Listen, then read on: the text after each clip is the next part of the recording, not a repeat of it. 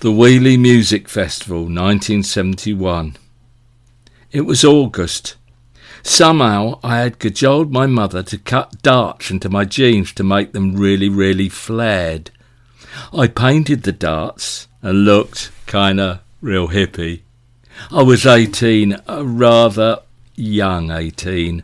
Robert, a year younger than I, was staying over and he was coming to the August Bank Holiday Music Festival at Weeley with me. The Sudbury crowd of Harries from the Oak were going, so it was a must. Most importantly, the venue was a few miles from Colchester, so just 30 miles away from me. I packed a small tent, and Mum lent me a couple of small saucepans to cook our breakfast rations on. Robert and I made our way to Weeley via bus and train rides. The local Rotary Club had organised the event, imagining 5,000 would turn up. By Saturday evening, 150,000 crammed in, and it was declared a free festival. But I ran ahead of myself. 2 weeks prior to the festival, I'd met a girl at an incredibly snooty party in the sticks. There were two parties in one. There was the party in the big house, and there was the party by the pool, by the tennis courts, and in the meadow. Everyone was yah this and yah that, apart from one girl, whose rather demeaning nickname was Chaff. She was the party's antidote. She was sort of forthright and, in the best sense of the word, she was common. Nothing transpired at the party except we'd agreed to meet up at Weeley. However, I was still quite shy and didn't meet up as arranged. Guilt found me looking around the whole place, but no Chaff.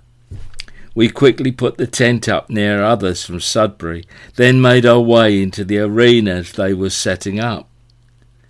The large tent area was dotted with pails.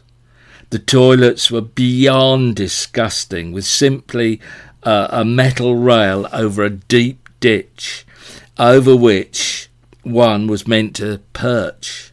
Most of us headed for the woods with spades. I took my rucksack into the arena in fear of theft. Kitchen utensils, my mother's saucepans, and food mostly. We found a spot in the arena near Pete and Steve. We had a few tins and the event began. Non-stop music for 48 hours. Hack and Sack were on first and set the mood. Much of the weekend is hazy now. I can remember getting 2 hours sleep after 2 a.m. on the first night. I woke to the groundhogs. There was a hint of dawn coming into view. I now had little room. People had been coming in all night. I looked up to see the seething mass slowly rising as the hogs boomed out, and the smell of dope merged with the gagging aroma of human faeces. A little later, Robert and I thought about leaving the arena to cook up a big breakfast. I pulled the sausages and bacon out of my bag. All had turned green overnight. Worse, my mother's saucepans, which I tied to my rucksack, had gone. Then, at a little distance away, I noticed flat aluminium or tin objects being skimmed through the air to the delight of the crowd. My mother's flattened saucepans. Among the stalls which had set up was a vegetarian cafe, giving away free meals composed largely of chickpeas and rice. We queued. These were delicious breakfasts indeed. We wandered around, the straw city growing more and more around us. Not that far from our tent, we saw bales and tents on fire. Out of the smoke we saw a group of Hell's Angels terrorising stallholders and anyone else who got in their way. We stood like choir boys as they passed by. Phew! We'd escaped their wrath.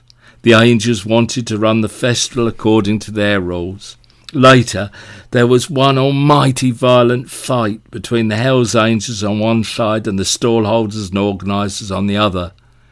the Hells Angels, left with their tails between their legs, and a joyful calm descended over the straw city. The line-up of musicians was eclectic, to say the least, from Mungo, Jerry and Julie Felix on the one hand to King Crimson and Van der Graaf Generator on the other. My favourites were Rory Gallagher, Barclay James Harvest and the Edgar Broughton Band. Quintessence suffered a few can attacks, as their one ever-extending track was their entire performance. By the Sunday, fans had grown quite restless, and when T-Rex came on stage to do an eclectic electric pop set, it rained cans on them. Mark Bolan realised he'd have to change tack and came back as a heavy, in-the-groove rock guitarist. Of course, there was a lot of drug-taking, mostly cannabis in those days. However, I was a bit sickened when a girl who looked like she was 12 wandered around with a placard, "We need acid," a rather less than subtle way of scoring a tab or two. Robert and I were getting a little jaundiced with it all. The continuous music began to merge into a wall of sound, and, given the odd shower, the darts I painted in my hippie jeans had run. There was little left to gather up, and we were out hitching home before Sunday evening. We got a lift out of Weeley quite quickly, and on the side of the road hitching in front of us, I'm sure I saw Chaff with two guys hitching as we passed. My guilt evaporated, and my short-lived hippie days were kind of over. This wasn't Woodstock. There was no underlying political intent, and there was no restlessness of spirit I could hitch my wagon to. Though I enjoyed some of the music and being with people I liked, I came away a bit flat, like my mother's saucepans.